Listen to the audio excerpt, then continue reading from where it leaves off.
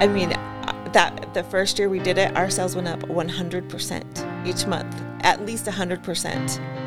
And it was really funny because we were looking back at our sales from because November is notoriously a slower month. And so after we started using the mailers, and we were looking at our November sales, and we compared it to the previous year, and it was 140% better than the previous November. And I looked at Michael, I'm like, Michael, were we sad? Were we sad that November? And he goes, Meredith, I was suicidal. He goes, you don't understand the stress. And it's just, and to this day, we use every single week. When you have a family of 6 to support, you do what you have to do to provide for them. Today we speak with the husband and wife owners of Garbonzo's Pizza here in Meridian, Michael and Meredith Marlin. Their story is one that shows that with determination, you are not limited to the industry you are currently in. Michael changes from a career in construction and remodeling to an entirely different industry, pizza.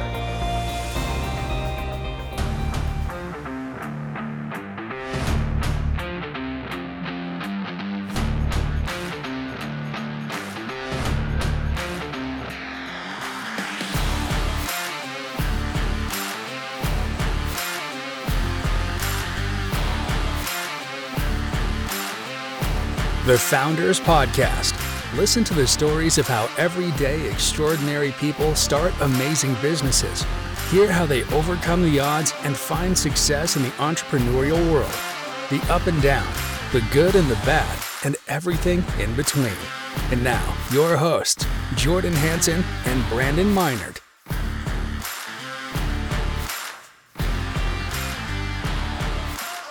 Hello and welcome everyone to the Founders Podcast. This is Jordan Hansen, hello, and I'm here with my co-host Brandon Meinert. Brandon, hi.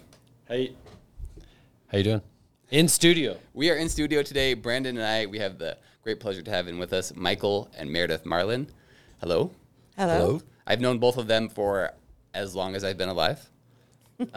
Meredith is my sister and Michael is her husband, and we're really grateful and excited to have them on today. We're in studio, like I said, we have 3 mics, and so Brandon and I are sharing over here. You know, we're kind of cute together, really close to our mic, you know, good friends. But anyway, they are the owners of Garbonzo's Pizza. If you live in the Meridian area, you probably have heard of it and possibly had it. I love that pizza. It's really yummy. We're really glad to have you guys in here. So just for a quick moment, normally my introduction is, can you explain what your business is as if you're explaining to my mother? Now, it probably shouldn't be that difficult, but let's hear it. Well, we're a traditional pizza company. The basic handmade fresh product with hand-tossed crust and homemade toppings, homemade sauce.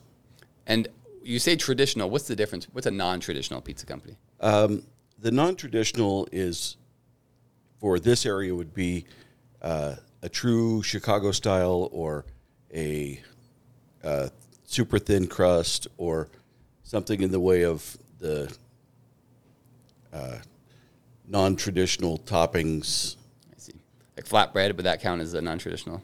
Yes. Yeah. Okay, gotcha. Great. Awesome. We're really glad to have you on. So I have some familiarity with Garbonzo. So way back when, there was a Garbonzo's, I believe, in Eagle off of State Street. And I don't know if you guys were a part of that location or not, but some of my favorite memories, my dad had just opened up his first little practice right next door. And so we'd go over there and we'd rent a movie from Frontline Video and a video game and then grab a pizza. And that was like the best Friday night activity like ever. So Garbonzo's, you know, near and dear to my heart, definitely. So that's kind of exciting. So just to get started, you guys are both from the Valley, is that right? I am, definitely. I grew up in Eagle and married Michael, who was from Alaska, and brought him down. And he's been here for 35 years. Gotcha. We met in college, and I followed her home. So college. So, well, I guess back up a little bit. So I know more about Meredith, your family. You know, Jordan is your brother. And there's quite an age difference between you guys. And then, Michael, I don't know too much about your background and your family. Why don't you guys talk about, I guess you grew up in Alaska, Michael. talk about just sort of your upbringing and what your family did and where you were at in Alaska. And we moved to Alaska when I was about 8 years old. My father had always wanted to go to Alaska, move to Alaska, and so he went up and we followed. And I grew up there through all of my school. It's a good deal different than living here in the South Country.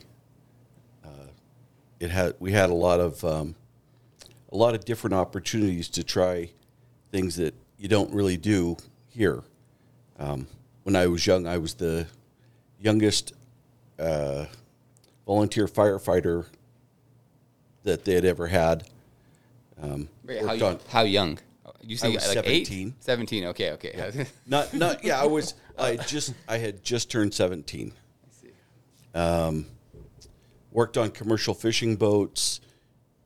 Was trained by a couple of shipwrights physically working on boats, doing carpentry on boats, which is totally different than something you do here in the valley. which part of Alaska did you grow up in? I grew up outside of Juneau. Okay, so that, I guess, southeast. Southeastern Alaska. Yeah. And the great thing about Juneau is you cannot drive there. Well, you cannot get there by car. You have to take a boat or a plane. The road ends 40 miles from town, period. You can drive out 40 miles, and there's a big sign that says "The End." Right. I remember that we went on some trip there, cruise, I think, anyway, with our parents, and I remember getting driven around there and seeing the inn. I thought that was really cool. Like, this is literally an isolated place. You cannot get here except by plane or boat, which is really Right. cool. A lot of people think it's an island. It's actually on the mainland, but you might as well be on an island. And so what did your parents do in Alaska? What did your dad do? What did your mom? When I was young, one of the first jobs I had was I worked at the daycare center my parents owned. And they were always doing something in a business. We had one of the first large daycare centers in Alaska, and I was a kid, I was 9, 10, and I worked there, washing dishes for the cafeteria part and basic stuff like that. From there, we had a health food store at the local mall, what you could call a mall. Had a health food store. We did a lot of things like that. In my dad's retirement, he drove tour bus. Just your basic normal things, I guess. But, I mean, you say basic normal. It sounds like they always owned their own business. Is that, or at least in your memory? We always were doing something like that, yes. So do you feel like you've been self-employed for 20 years? How long? Well, my first actual business license that I applied for in Juneau, I was 16 years old, and I had Michael's handyman service, and I was 16. So do you feel like this has been influenced by your parents? Absolutely. So your parents were always doing their own thing, and so for you were like, yeah, this is just, of course, I will do my own thing. That was the life that I always had. That was, I saw some of the family do 9-to-5 jobs. I had a brother-in-law that worked for the state in the government, and it was a 9-to-5. But my other relatives, the rest of my family, were commercial fishermen, which is self-employment. I had firemen in the family. I had things that were not 9-to-5s. Now, you guys go back to Alaska pretty often now to visit your family there. Absolutely. Like, how often? I mean, 6, 8 times a year? Probably at least. Oh, probably 4 or 5 times a year. A few times. Now, so you guys obviously enjoy it. It's really pretty up there. Do you think you'd go there if, do you think if Meredith, let's say we had no family here, would you live potentially in Alaska? No way. No. What about you, Michael? I'm on my way. My bags are packed. I see. Okay. No, Juneau gets 50 days of sunshine a year. The rest of the time it's rainy, cloudy, snowy, something, and I need more sun than that. And in the wintertime, it gets light about 10 o'clock in the morning and gets dark at 2. It's just not enough sun for me. I would not thrive there. In the dead of winter, I would get on the school bus in the dark and get off the school bus in the dark. That's no way to live. But on the other hand, we're right here coming up on summer solstice, and it doesn't get fully dark. Yeah, that's really interesting to have that contrast. So you make hay when the sun shines. At this point in my life, I would say I would live there in the summers. I would move there in the summers without question. Yes, but last year we went in August, and Michael's niece came, and she goes, it has rained for 72 days straight. In the summer, 72 days straight. It's no way to live. The reason that Christianity had a hard time catching on in Southeast Alaska, the missionaries would go and talk about 40 days of rain for Noah, and the natives would laugh and say, yeah, we're at 75. Now, go ahead. Yeah, so I guess I'm curious about when you were growing up. Did you have an idea of what you wanted to do? Did you want to stay in Alaska and do blue collar type jobs and lumber or fishing, or did your dad say, "Hey, Michael, follow me, kind of do this thing. Let's go into this line of business," or what were your plans? Plans?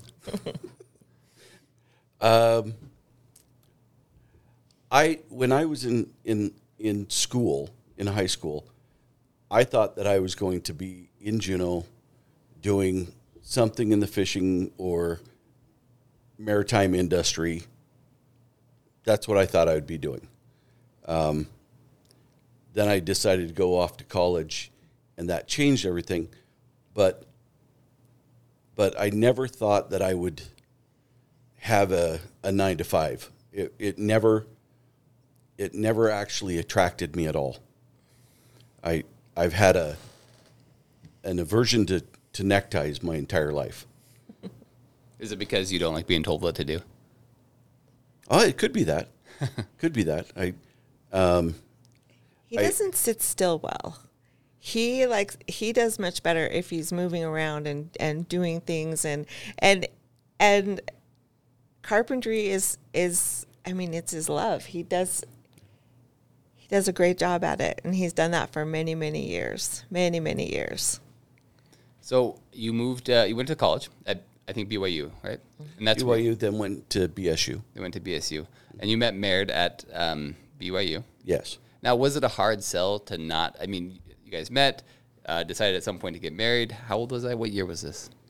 1987. You were 3. I was 3, so I don't remember very well. But you met, decided to get married. Now, was it a hard sell to say, oh, wait, I'm not going back to Juneau for you, Michael? Or it was no big deal? That has been,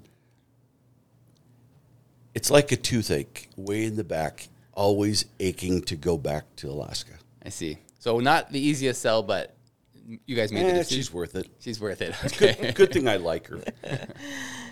And you guys made the decision to move here to Boise. Now, I know you haven't been doing, I remember at some point you had a 9-to-5 job. What went into that decision? The market at that point, kind of came apart a little bit, and I got approached by one of the companies that I had been doing work for as a subcontractor, and they said, come in and sell for us. And so I did.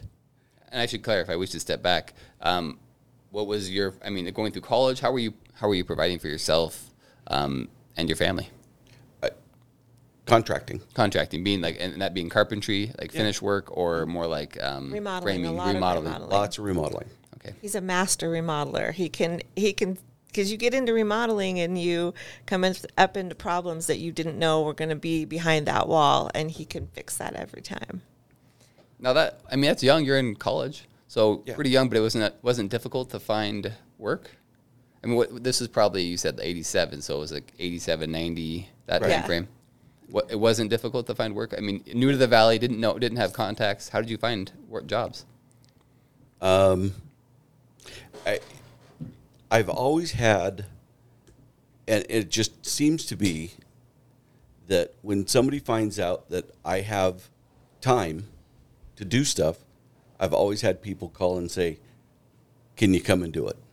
When we first moved here, he worked for Thriftway For a year. Lumber, and like people would come in and say, "Well, do you know anybody that can install cabinets, or do you know anybody that can do that?" And so that's how he started that, and then it just becomes a word of mouth kind of thing, and so he was always busy. What did you end up studying in college? Business and psychology. Business and psychology at BSU and BYU? Yeah. And then no plans to, when you graduated, to do anything specific with those, or just kind of get into the labor market? They're too general to do anything with.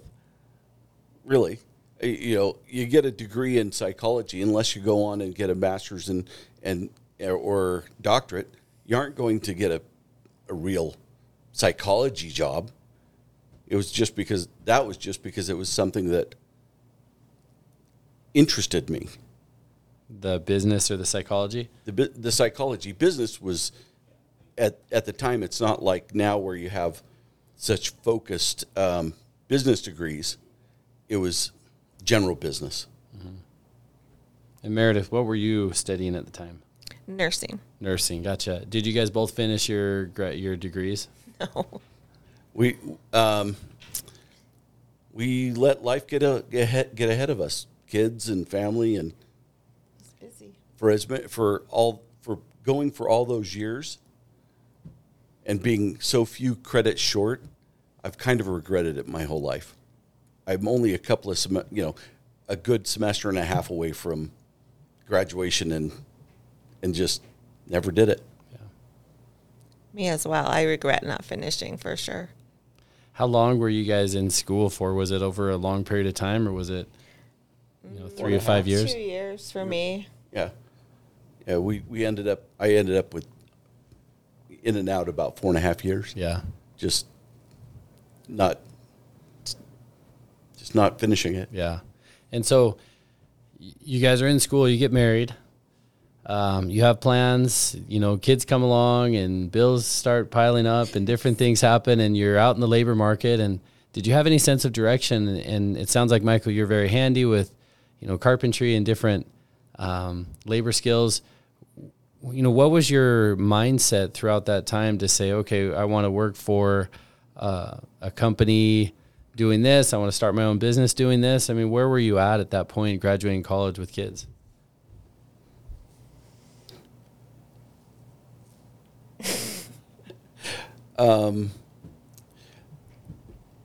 That's a fairly broad question, really, because you ask, what was the thought? That was never a real key factor in my thinking.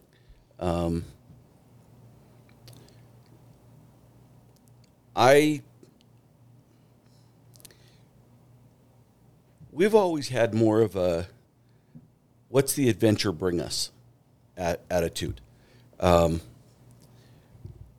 the end of your life, at the end of your time here, all you have left are your stories. The stories you have are all you have left.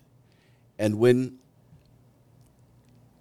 you get to that point, you have to say, what have I done? Well, I have all of these stories.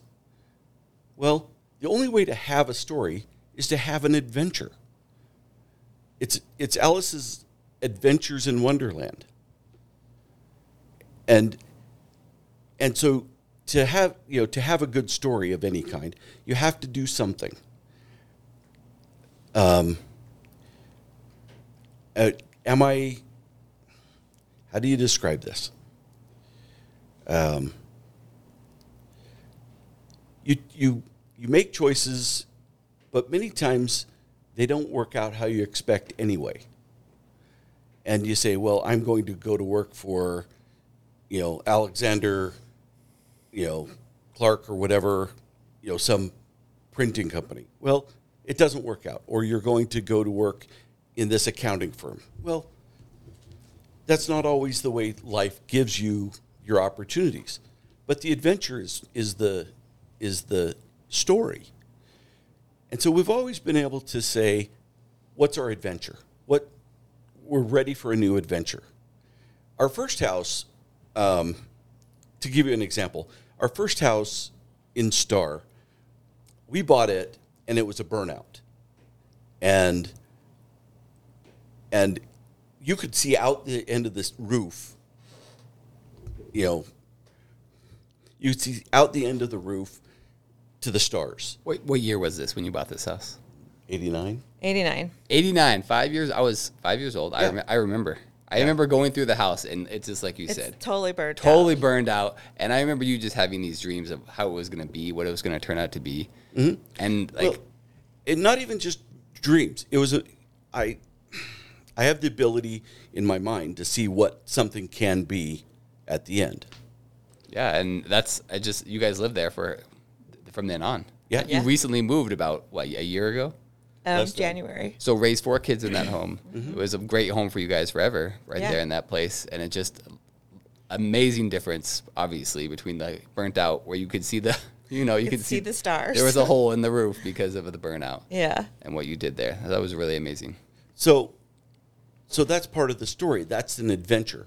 And that's what we're doing now. We bought this place and it was in rough shape and we've done tons of work out there and we'll continue to. But the question isn't, is this what we want to do? Is we ask each other, are you ready for another adventure? So, Michael, I know you're adventurous. Meredith, are you always adventurous as well? I'm definitely more reserved. I it's harder for me, honestly, but I trust him. He, like this burnt out house, it took him a while to show it to me because he knew I was not going to be very excited. And honestly, when I went in there, it was terrifying to me because I am a person that needs a picture. I need to see it. And I have a hard time envisioning things, but I trusted that, because I've seen his work before. And so I trusted that he would fix it the way, fix it up for me.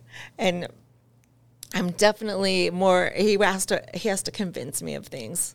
But I feel like I get on board.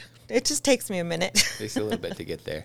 Yeah. Which is really good because it does put a little bit of restraint on me, keeping me in check. So, my wife Kirsten and I, we have a discussion, a thought process between dreamers and not dreamers, right? Right. And where some people like Kirsten, I think is more of a dreamer and has these plans of what they are. And I unfortunately I feel like Lane because I'm more of the practical one. It feels like you're the damper, but maybe it's a good mix sometimes. If you're both dreamers, it can cause really a lot of problems. Or if you're not willing to ever take a risk, that's a problem too. Right. You feel I feel like Brandon, you're one of the dreamers. But in your relationship with Mallory, are you more the dreamer or more of the practical? Yeah, no, definitely a dreamer.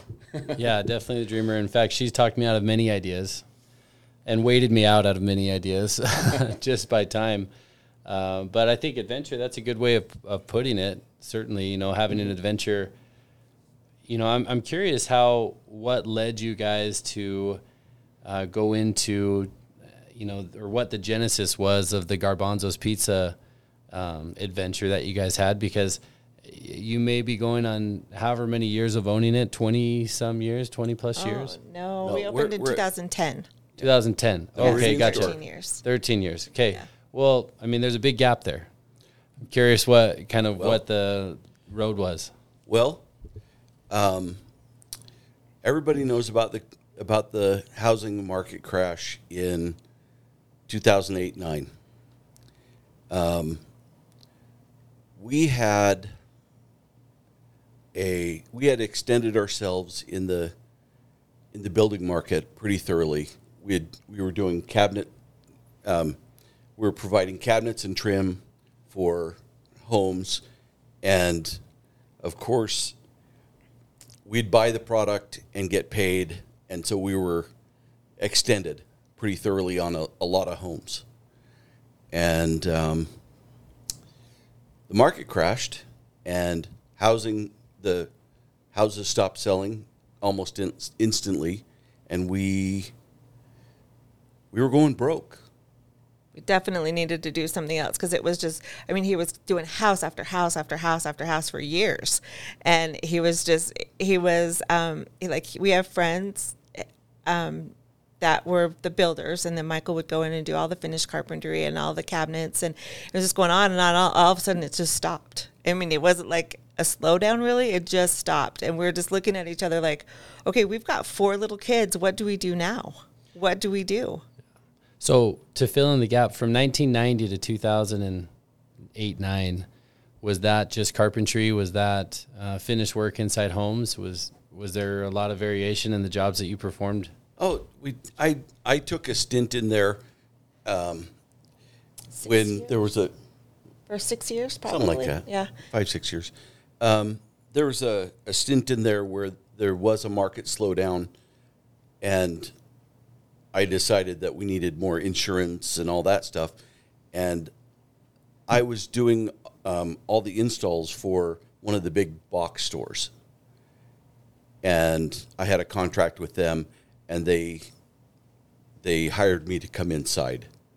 And so I went in there, and not really a regular 9 to 5 because, it was a lot more variable job than sitting there with a tie. So it wasn't too bad. He designed kitchens. Like you'd go to Home Depot. He would go to Home Depot. You'd go to Home Depot and you'd say, this is my house plans and I need a kitchen. So he would design them. He would go out and measure them and tell them what the best way the cabinets would work and what kind of things that they needed to do. And that's what he did. And he was really good at it. I did a lot of outside sales with them. So it wasn't, again, not a sit down 9 to 5. Yeah, because you're out there going out to job sites and measuring them. Now, were you doing the installs or not at that point? Okay. Because there was they made me sign a conflict of interest form. Sure. Now, what made you leave? It was time. So it's just kind of, market did it had a because you had originally taken it probably because of the market slowdown. And that was what 2000. When was that? Let's see, 96. 96. Okay. Yeah. It slowed down a little bit. You originally took it for that. Had the market kind of increased a little bit more? Busier? Not really. It was just you were done. I was done. Well, and he, our friend started the granite business, and so he went to... I helped, again, another business. I helped start a granite company with a friend of ours. We developed a bunch of techniques, and we did a lot of granite work and installs, and helped him get his business going, and paid me for that. And so it was time to be done with that. There was a lot of it had just built up to the time. It was time to be done with that. Retail is kind of hard sometimes. Because you're dealing with people that Right. can be rough. Right. Well, And in Home Depot, there's lots of managers, manager, and that's difficult too.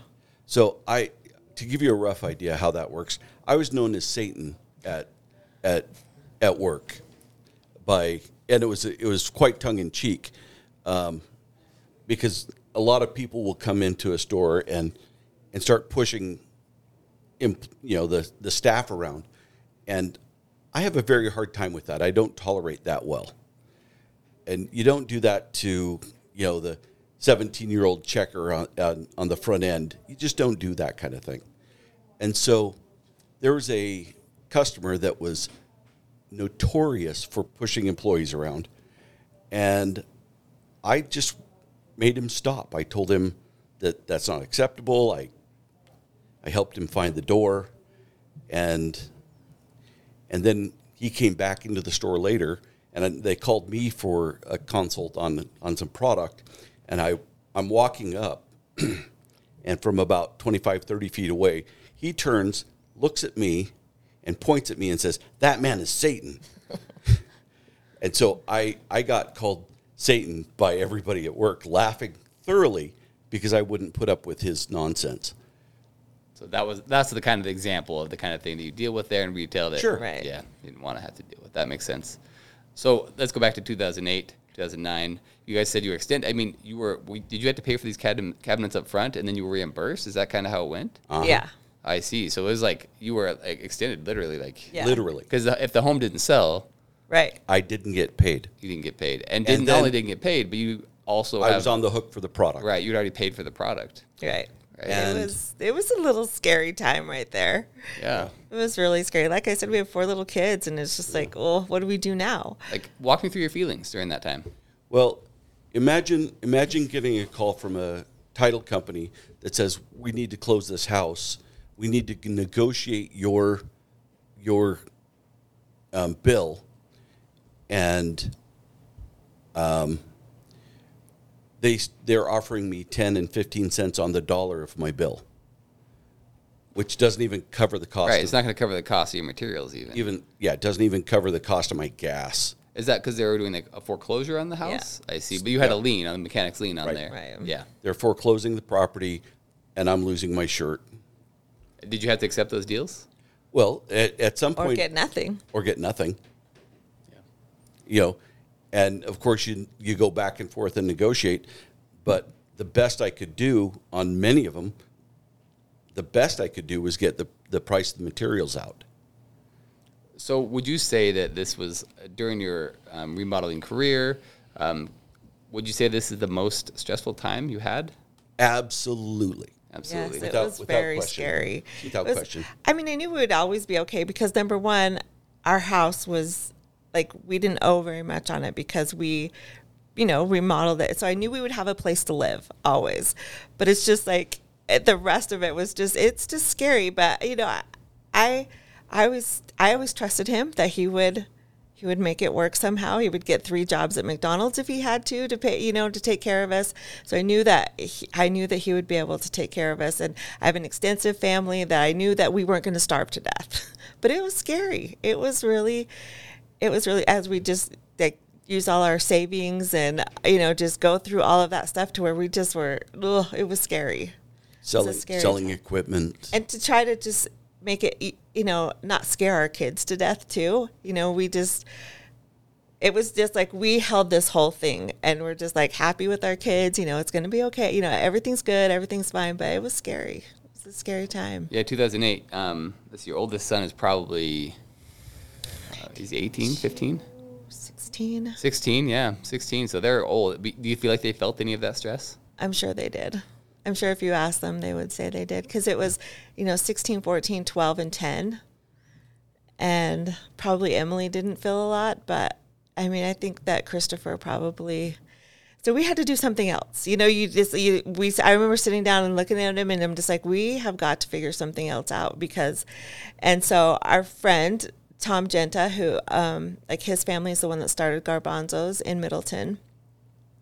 And they own the one in Eagle that you were familiar with. And he said, you know what, we should just open I'll help you get started opening a Garbonzo's in Meridian because there's not one there. And, and so Michael and Tom went and found us a place right there at Linder, Ustick, between Meridian and Linder, and we found this little place, and it was a shell. It had dirt floor, and it was a shell. So Michael and Tom built the whole thing up. Because we signed a lease, and they gave us a certain amount of TI money that we could, and they did it themselves, and all the concrete. We had a plumber come in and do the plumbing, but they did we did the plumbing with the plumber. Right. Because he was a contractor friend of ours that he was in the same position. We could pay him a little bit. He could help us. So we did the plumbing, everything, drywall, design, same thing with the electrical. everything, we did it ourselves. Do it, yeah. So talk to me about the decision. Were you just, you know, you were changing careers, you were changing industries, you were changing from, you know, blue collar more to retail pizza food industry without very little, well, I guess very None. little experience or no experience at all.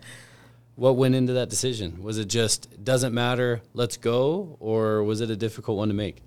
It was really hard for me, honestly, because I was just like, we don't know what we're doing. We have no idea what we're doing. And Tom, having Tom help us, because, I mean, his family had been in it for 30 years at that point. So we felt like we had at least a good, I mean, it would have been more scary for us to just go out and just start it by ourselves with no idea. But Tom was he was a great resource. He was a really good help in getting us started. And were you guys both 50-50 in, or Meredith, were you leading the charge? Michael, were you leading the charge, or was it more of a team approach to it? It was a team. We sat down and we talked about our different options. You know, moving was one, you know, maybe to Alaska or moving somewhere else where the job market was better. But I grew up around my cousins and my family, and it was really important for me to keep my kids stable, you know, and so it was a 50-50 decision, I think. You think? No. I knew she'd never be happy if we left, and so that was a heavy decider on whether or not I would do anything that drastic. You know, we just thought, well, we can go broke slower in the pizza restaurant business than we are going broke now. That's a funny way to say it. Now, Michael, this is a big change from what you were doing. Mm-hmm. Was it hard for you? Oh, yeah, of course. Did it feel like an identity crisis a little bit? I don't know about that. It's a pretty steep learning curve. So I had been doing, you know, remodeling and stuff for so long, and I've never put my name on the side of my trailer. I've never, you know, advertised. I've never done anything like that because I've never felt the need. I've always had plenty of work and stacked out as far as I wanted. And so advertising, marketing, promoting the business was never in my mind.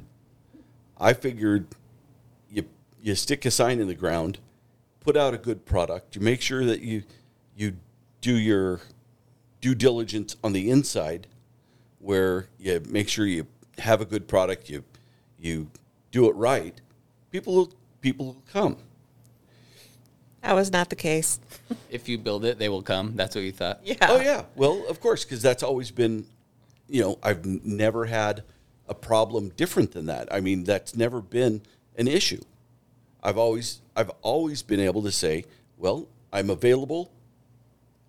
I'll go. People call and I go to work. That doesn't work in the retail business in food. So 2010, you open. Yes. Yep. And it wasn't like march in, huge army of people coming in. That's what you're trying to say. Oh, That's what we're definitely saying. it's even better than that. I'm standing there looking at myself saying, what am I doing wrong that people aren't coming here? Our product's good. You know, Service is good. we worked extensively with Tom, revamping menu and product and improving improving the product. We spent a great deal of time making sure we were putting out the best product around. We did a lot of comparison with our competitors. We did a lot of research, make sure that his was updated as much as ours.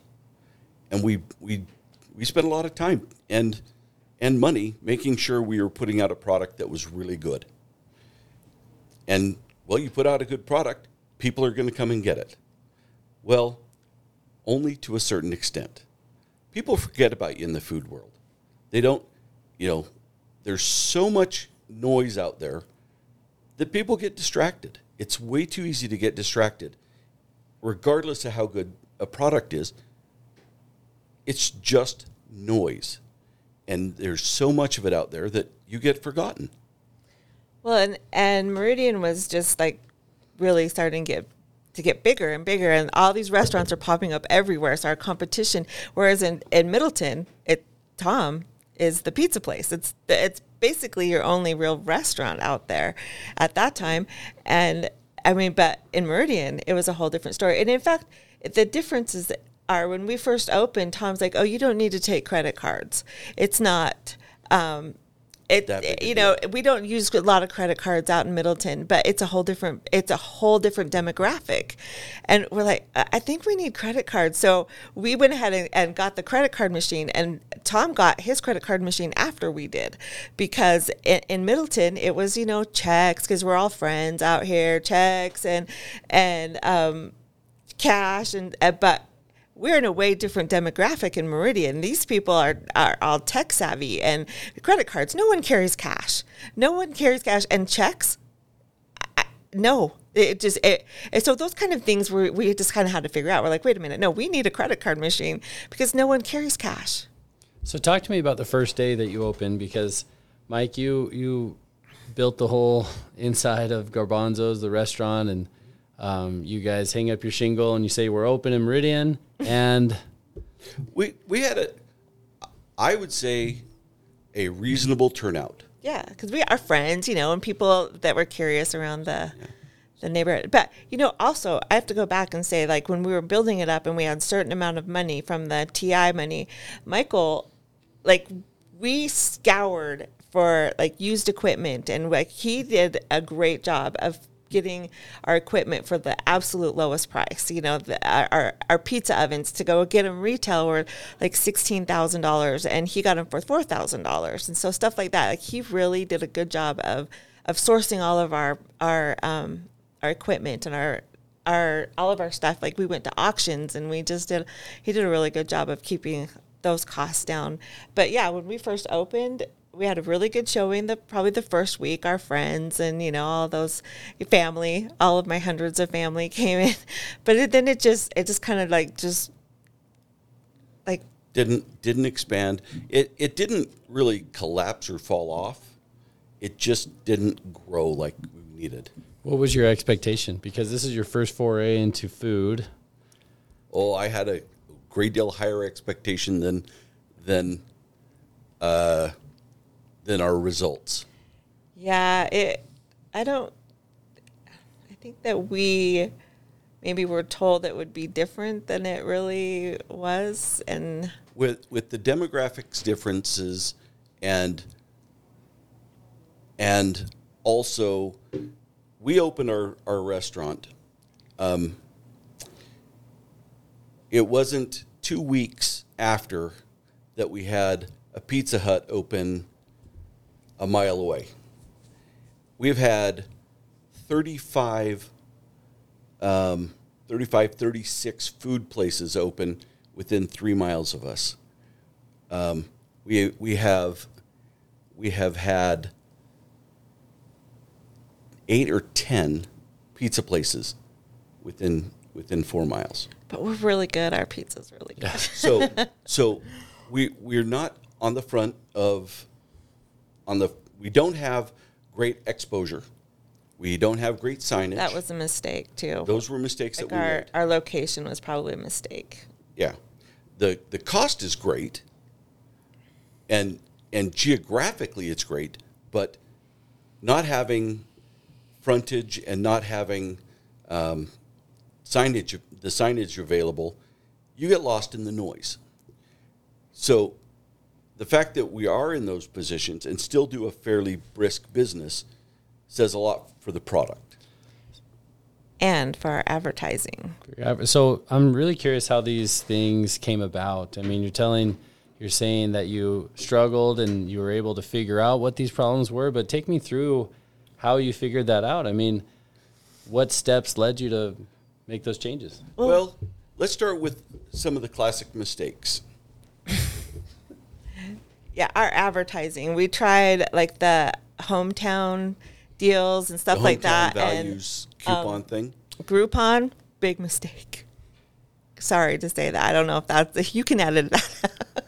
Why would we care? No, go ahead. Well, Groupon was a terrible mistake because you put in like what you want to, like the deal that you have, but and then people from maybe Caldwell will buy some of those coupons, come in and use it, but they're never going to be our regular customers. They're just the people that want the deal. I mean, I use Groupon, believe me, but I won't ever do it as a business again because you lose. I mean, not only do you have to discount your stuff, but it's never going to be your customer. It's never going to be somebody that comes back again and again. And we tried all sorts of advertising and spent a straight ton of money on ineffective advertising. That was just, it's an education, right? This is where we got our education, is going through these things. And wait a minute, that doesn't work. So we just keep, and so what we did was we made these postcards, and we would send them out. We would mail them out to our current customers. Well, that's not really helpful either, because they're already our current customers. And so we went to the post office one time, and they said, well, we have this program, and it's called brand new. Yeah. It had been available for 45 days.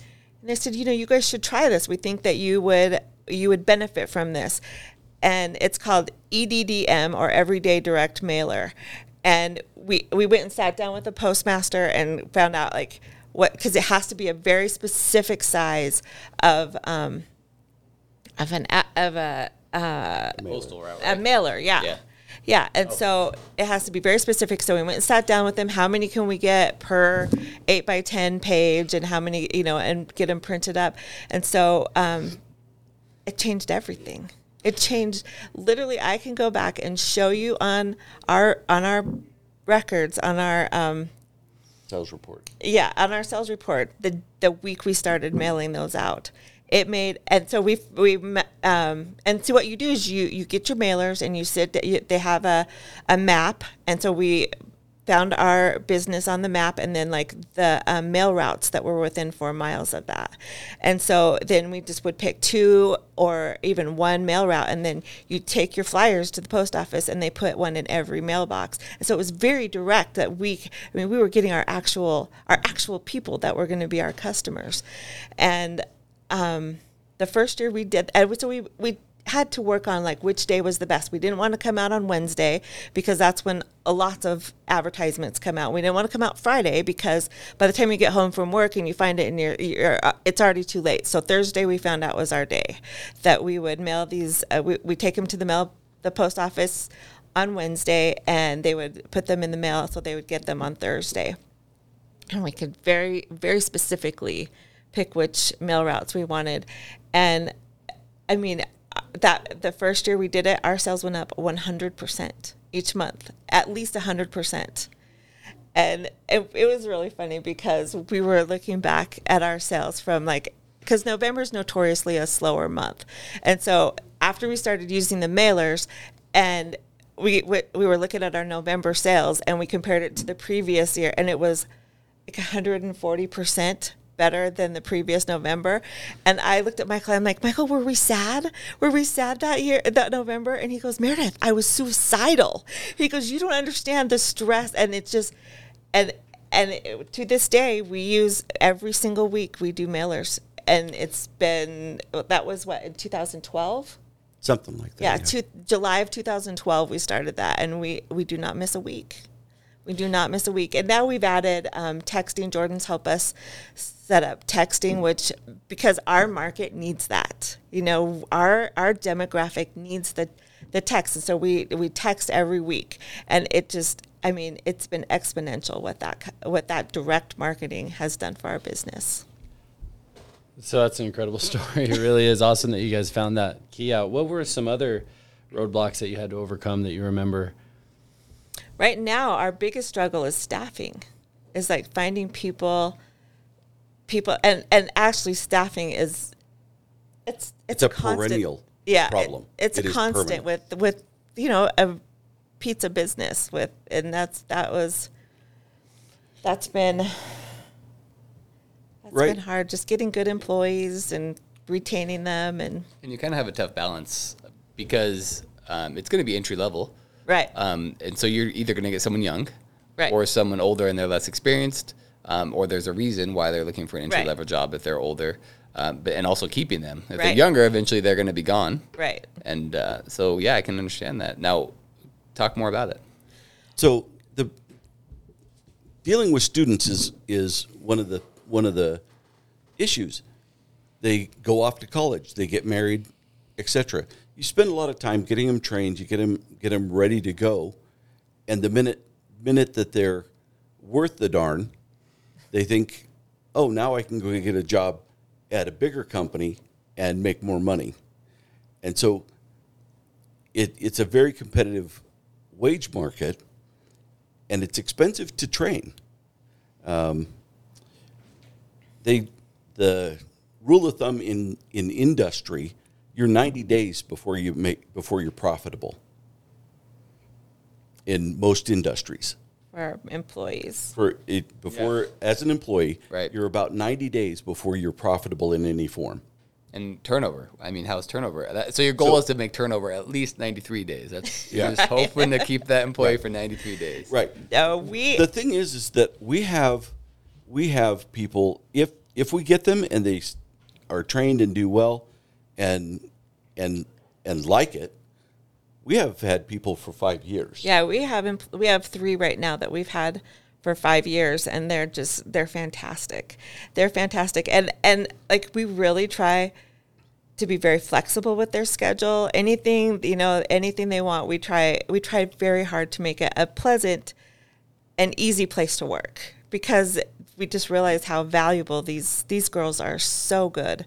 They're so good at what they, but we got all 3 of them, all 3 of these girls. We were their first job, and they, I just feel like we're doing a community service, where we are, we take these 16-year-olds and we teach them how to be good workers. And, all of our kids have worked for us. All 4 of our kids have worked for us. And all 4 of them have come back to us at different times and said, thank you for teaching us how to work. Because now that we're out in the workforce, we realize there's a lot of people that don't know how to work.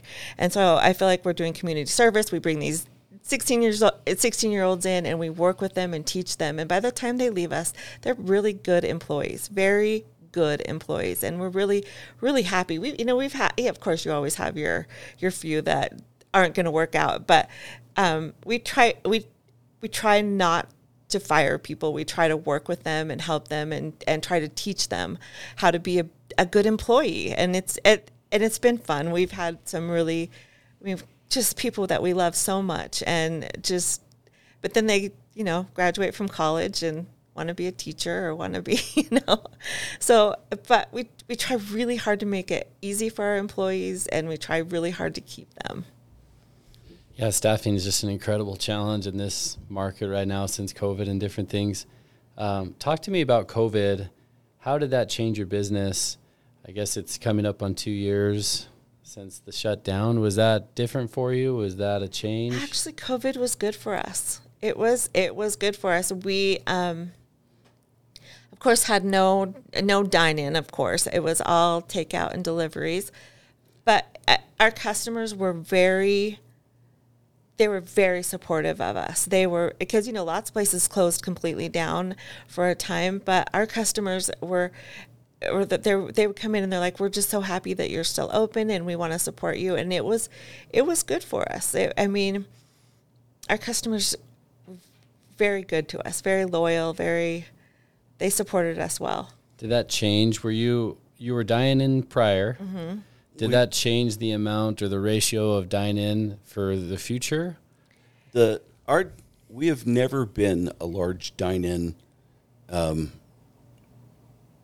outlet. It's just never been a big deal in our market. Like percentage-wise, what's percentage? What would you say before and after? 10%. Prior to COVID was just under 10% of our business was dine-in, and after COVID, we are now in the 1%. Yeah, we don't have a lot, which is fine. I mean that is fine. Like there's been a lot of tournaments at Settlers Park, and they'll come over and dine in. Right. But like regular dine-ins and most of our stuff goes out in a box, which is fine. And we had we had a buffet for, before COVID and a salad bar, and then we had to shut all that down during COVID.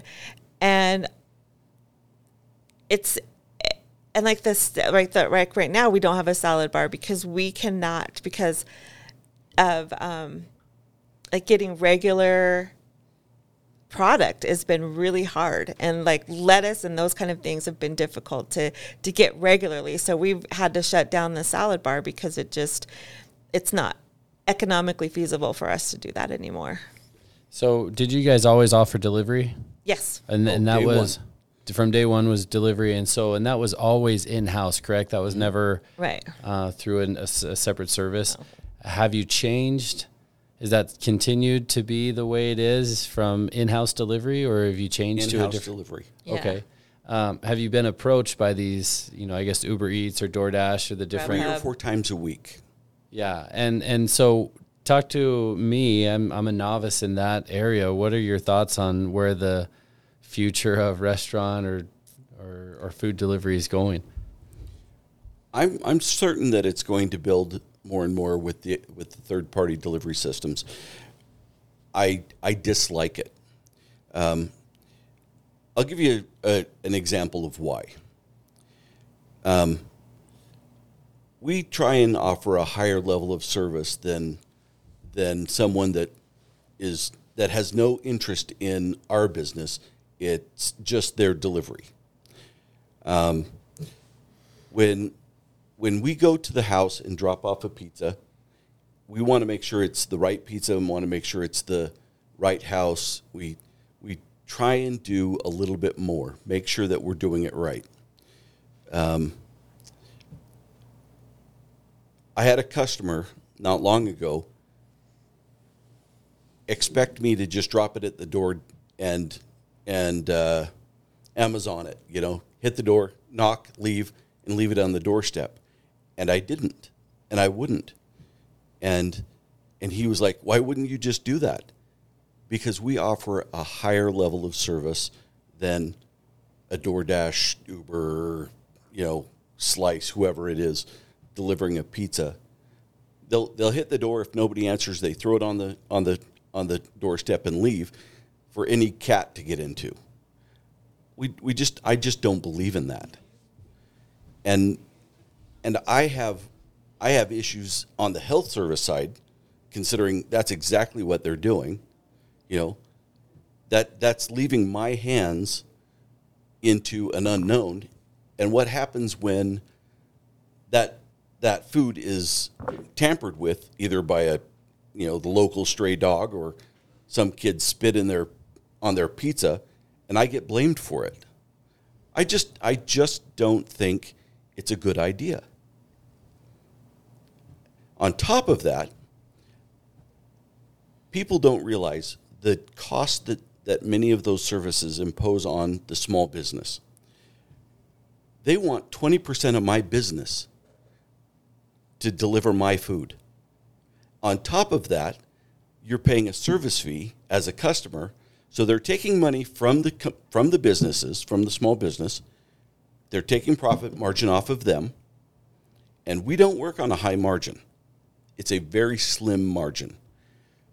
They take profit straight off the top from the small business, then turn around and charge the customer an exorbitant fee and a gratuity. Wait a minute. There's no real service involved there.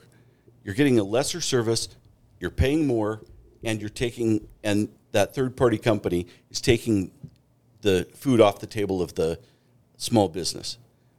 I think it's a bad thing. Well, and it would be different. It's different for like Jack in the Box and places that don't deliver. That's perfectly. I mean, that's fine. That's fine. Our daughter and son-in-law use Grubhub a lot, and for ice cream and stuff that don't deliver, and that's fair. But if they already have a delivery system in place, or if because we deliver within 4 miles, right? So if you're 10 miles away, then for sure have Grubhub come and get your pizza and bring it to you. But if we're already offering delivery and it's less expensive, I don't understand. Has there ever been another moment? I know you guys said there was a rocky start until you got things figured out. Has there ever been another moment that had been difficult to the point where you thought, oh gosh, this may be difficult to continue? Because okay. All right. Yeah. A couple of the tough ones. The property that we're under a lease, and was sold from the primary investors to another party. And to begin with, that party wanted us out. And was not incredibly generous in his attempts to get us out. And I thought that our business was over. I thought that was... No. Now, why? Because, I mean, they kind of controlled the entrance. Why do you think... Why would they have so much control over you? Because now they own the lease. They own the lease, and they didn't want us to be there anymore. So they could kind of say, not renew the contract? Not renew the lease. Well, and that's the thing, is that they...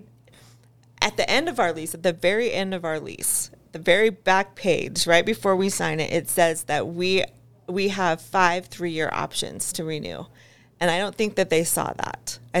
I think that they saw, as of April, our lease is up, and they weren't going to renew it for us at that point. And we're like, and then they came back the second, and oh yeah, you guys have these lease renewals, and so that put us in a better footing. Then they proceeded to completely remodel and destroy the building that we were in, shutting us off. Basically, completely shutting us off from access. You couldn't. There were many days, much time, that you could not get to our store, and so we were relying entirely on delivery at that point. Fast forward one more time, and they decided to do the U-Stick Road improvements. was really difficult. And they shut down U-Stick Road, and we had no access to our property at times except driving through the subdivision. Again, falling back to no dine-in, virtually no takeout, and relying entirely on delivery to stay in business. So there has been several of those occasions, and I thought for sure we were done when the property got sold and they wanted us out. So how'd you? That's going to eventually end then, right? 3 years. That's 15 years. Yeah, but it's been sold again. Oh, and these people they're happy we're there. Okay, yeah, they're fine. Jackson's, with us. they have no problem with us being there. So that issue is kind of resolved. Yeah. Settled itself. Yeah. At this point, it's fairly resolved. Yeah. They're fine. And our customers are extremely loyal. We have we have customers that, like, their phone number comes up and every Friday, and we already know what pizza they want before we have some really, really great customers. I had a customer come in, and we were talking, and they said, well, we just did our taxes, and last year we only missed 2 weeks out of 52. Yeah. It's a lot of good pizza. Yeah. A lot of good pizza. So you have one location? Yep. Yes. And then I'm sure the thought has come up, multiple locations. What's the plan there? You're shaking your head no? No. You've had more. You've had another location though. Yeah, we did. We did for like 18 months. We had the 5 Mile and Lake Hazel store, but it was just so far away. And at that time, honestly, it's like the building stuff is coming back up, and Michael, that's his love. That's his love. So he has gone more to doing the remodeling again and that kind of stuff. And I've taken over more of the day-to-day business at Garbonzo's, and it's like it was just so far away and just too much. So, yeah. So you're happy with that location and no real plans moving forward at this point? Well, actually, we just moved to Parma, and it's just like I don't know. We're just we figured it out, right? We figured out how to make a successful business. And so going through all the growing pains wouldn't be an issue at that point.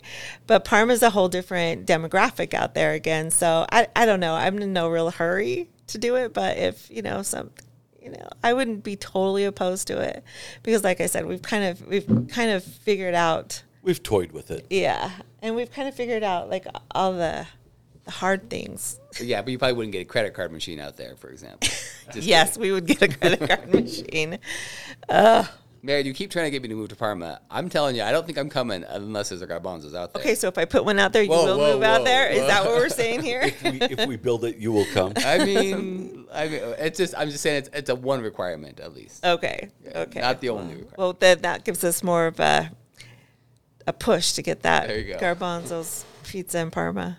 So what are your plans with Garbonzo's? Do you want your kids to come in and take it over? Have they expressed any interest in that, or is it just sort of run it until you're unhappy? All of our kids have, well, at least my oldest son, he's like, I want to have Garbonzo's. I want to buy it from you. And we said, that's fine, but you bring us your degree from school first. We were just like, you have to graduate from college first. But then he graduated with his accounting degree and has a great accounting job and has no interest in Garbonzo's anymore. And that's, that's totally fine. It's a hard business. All of my kids are successfully employed in their degrees from college. They're all, happy doing what they're doing. And so, but we have a manager right now that's fantastic. And having her has made the move to Parma possible because we don't have to be there every single day anymore. And she does a fantastic job of taking care of the day-to-day stuff at Garbonzo. So we're able to work on our project out in Parma, but we're still doing it, and it provides us a good living, and having our manager has made it possible that we can kind of do other things. So, and she eventually would like to buy it at some point. We'll see how that goes down the line. So, if you went to Parma, would you do both, or do you think you'd sell? Okay. No, I would not do both. If we open the one in Parma, we for sure would sell the one in Meridian. It's all consuming to have two. Right. It's a lot of time, sure. There, in the pizza restaurant business, this is something that I found out after time. You can't have two. You can have one, you can have three or more. Because the cost of having management and staff to run a second one without you there consumes all your profit. So it's just not really feasible to have two. One you can make a living off of, or you have to have three to make enough money Cover the managers at the three. to cover the costs. And so if you're going to have a chain, the chain's got to be at least three. Yeah, that makes sense. Now, I've benefited from Garbonzo's pizza extensively. I've had consumed a lot of the pizza. But not only that, I think it's really notable and admirable. You talked about how you feel like you're doing a good job with, you're preparing employees for the future. And one of your former employees is now one of my employees. Mm-hmm. And he's been working for me. And I'm grateful, he does a great job, and it's appreciative. And not only, it's really employed a lot of our family. Right. All your children. And all my nieces 4. and nephews. That's right. We've got 4. We're on the 5th nephew. Yes. That's right. 4th Yes. nephew or niece is being employed there. And I know my children have said, I can't wait till I can work at Garbonzo's. That's not right. With nieces and nephews, we're working on 7. 7. Who? That's a bunch. Because we have Hayden. Oh, okay, yeah, sure. And Haley. Yeah. Atkinson. So that's right. I think that's who was there when I got the pizza on Saturday. Yeah. We're well over that. Yeah. In family. I mean, you think about also Stephanie's children too. Yeah. Yep. Stephanie's, We got Noah, and we cousins. have a bunch Jack of cousins and as well. Sam. All 3 of them worked for me. Yeah, Brian's kids too. Yeah. So employed a lot of people and trained them, like you said. Yeah. Very great. Sending out good employees into the world. That's right. I think it's also interesting. You guys both talked about how you went to college and you both have some regret that you didn't complete it. A lot of time we ask this question is how important do you feel like college education is now? I mean, all of your children have gone to college, and I think all of them have All of them completed. have graduated. All of them graduated. So clearly it was important for you to encourage them to get a college degree. If you were to go back now, it sounds like you would. How important do you think a college degree is now? I think it's important. It depends on how you're defining important. Important for success? No. Important as a general statement? Absolutely. We've done a lot of things, had a lot of success, a lot of failures, and I don't know that a college degree would have changed either of those things.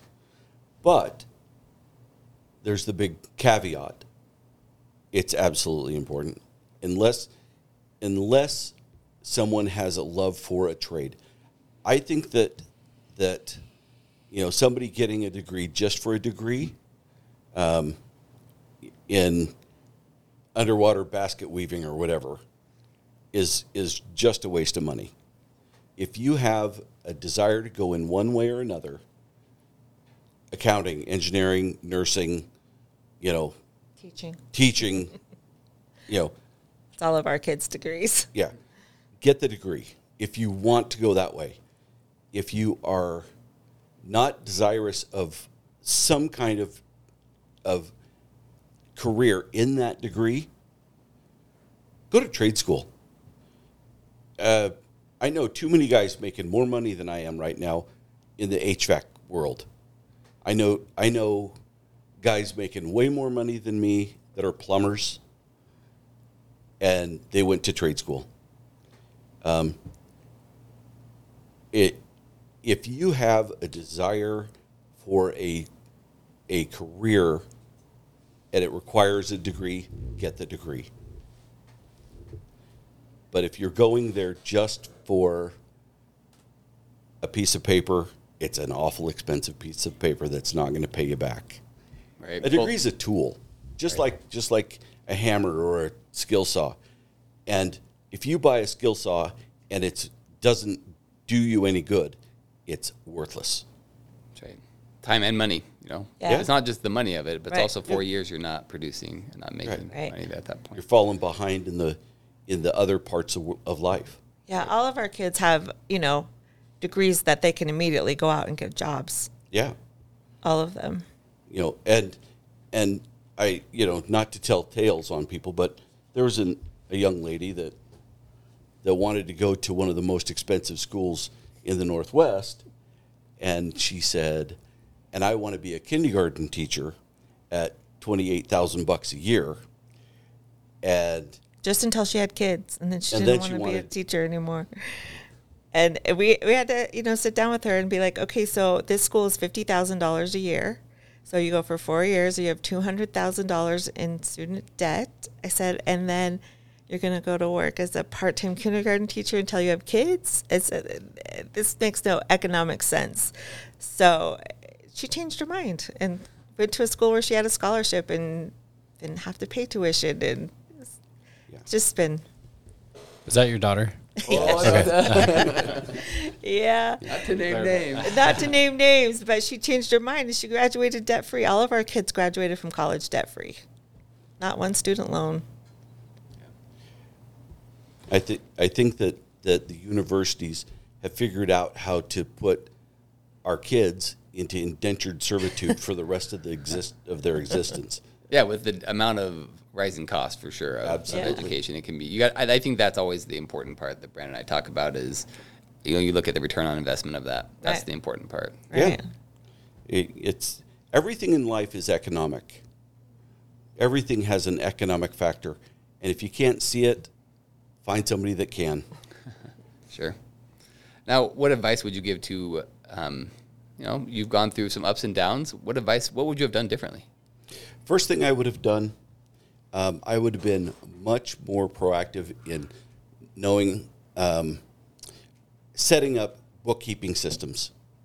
That would have been, when you open a business, the first thing you should do before you get your business license is have your bookkeeping and Payroll. and all of that stuff. all of your business infrastructure figured out before you say I'm building a widget. That's the first thing. because the taxman is unforgiving. Jordan was a tax man. Yeah, the taxman is unforgiving. The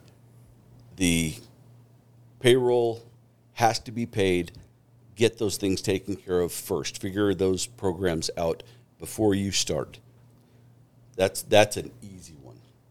Thanks for listening to the Founders Podcast. Be sure to follow the host on Twitter. Search @JordB Hansen and @BrandonMinard to discuss more. Also, be sure to visit thefounderspod.com to join the conversation, access the show notes, and discover our fantastic bonus content.